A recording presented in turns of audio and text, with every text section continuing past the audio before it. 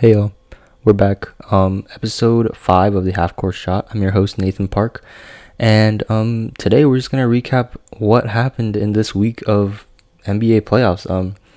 All teams are in the second round now. We've seen teams get eliminated. Of course, we saw the Game 7 between the Rockets and the Thunder. We also saw the Game 7 between the Jazz and the Nuggets. In the second round, we've seen a lot happen. The Lakers dropped Game 1 again. PJ Tucker did an amazing job guarding LeBron James and Anthony Davis. That's definitely cool to see. PJ Tucker, strong guy. He's not the tallest, but he's still big. Secondly, we saw the Clippers take Game 1, and then Jamal Murray and Jokic and the Nuggets bounced back and took Game 2. On the East side, the Miami Heat and Bucks game just came to an end. Game 4, the Bucks won on a clutch shot by Middleton. But let me tell you, Tyler Hero looked amazing that day. He looked great. He had 2 clutch threes at the end, basically brought them into this game. Without him, they would have blown him out in overtime. The other round, we see the Celtics and the Raptors. Obviously, the Celtics, who should have and could have been up 3-0, lost to the OG Anunoby game winner. Of course, that's heartbreaking, but but now the Raptors take Game 4. Now it's a tight series. It's anyone's series now. What I want to talk about was, are the Lakers in trouble? Should they be worried that James Harden, Russell Westbrook, and that crew is gonna be a big challenge to them? To start, I want to say the Clippers are still my pick to win the championship. Yes, it is a 1-1 game, and yes, the Nuggets killed them. It's just Kawhi had a tough game, and Patrick Beverley was just on and off, and once they start clicking, I think everything will be okay. But that being said, for the other round in the West, the Lakers against the Rockets, I do think James Harden is going to be very hard to stop this round. He's just, I guess I wouldn't say he's too shifty for LeBron, but it's definitely more of like a guard's job to do that. And if let's say LeBron is on Harden, then who's going to be on Westbrook? They're both huge threats, and with PJ Tucker locking down like he did in Game 1, it's definitely hard to see. But I do see the Lakers getting out of the first round. I do see a LA matchup in the conference finals. So I just need to see LeBron and Anthony Davis step things up, as well as their pieces off the bench. If they can do that, they should not have a problem with this series, unless James Harden drops 45 points a game. It should be a pretty easy round. Can get out of it in 6 games, I think. For the Bucks and the Heat were definitely a surprising team. They were the underdogs the entire way through, being a 5 seed to the Indiana Pacers, sweeping them. I was like, that'd be so cool to see the Miami Heat go 16-0 in the playoffs, but obviously that's not realistic, considering that they're a 5 seed and they're going against the 1 seeded Bucks. This game, Chris Middleton looked like an absolute star out there, with Giannis re-aggravating his ankle sprain and being ruled out for the rest of Game 4. Chris Middleton stepped things up a bunch, and do I dare say that Giannis brings down Chris Middleton's value? I mean, yes, he does, but do I say that Giannis is the cancer on the team? Because me personally, I'm not a huge Giannis Antetokounmpo fan. He's just not super skilled in my opinion. He's just kind of big.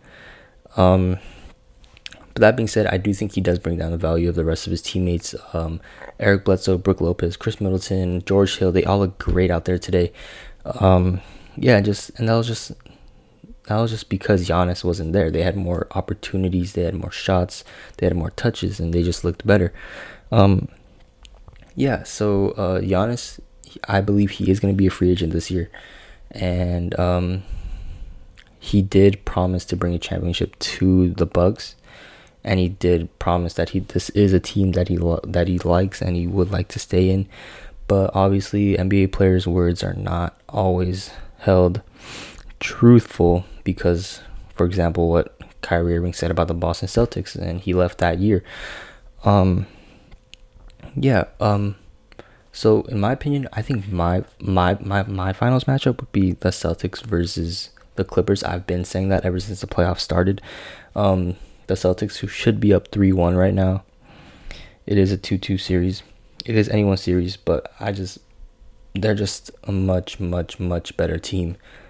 They did not have a good shooting game or a good defending game in game 4, so I just think if they can bounce back from that, Jason Tatum, obviously an up-and-coming star in the NBA, Kemba Walker, who has solidified his name into the NBA, obviously with defensive assets like Marcus Smart, Jaylen Brown. This team is super stacked and definitely looking bright for the future. So I do see a Celtics and Clippers matchup, but yeah, that's kind of really all I want to talk about, recapping this week of NBA playoffs. We might even end up seeing some teams matching up in the conference finals by next week, so I definitely will be covering that.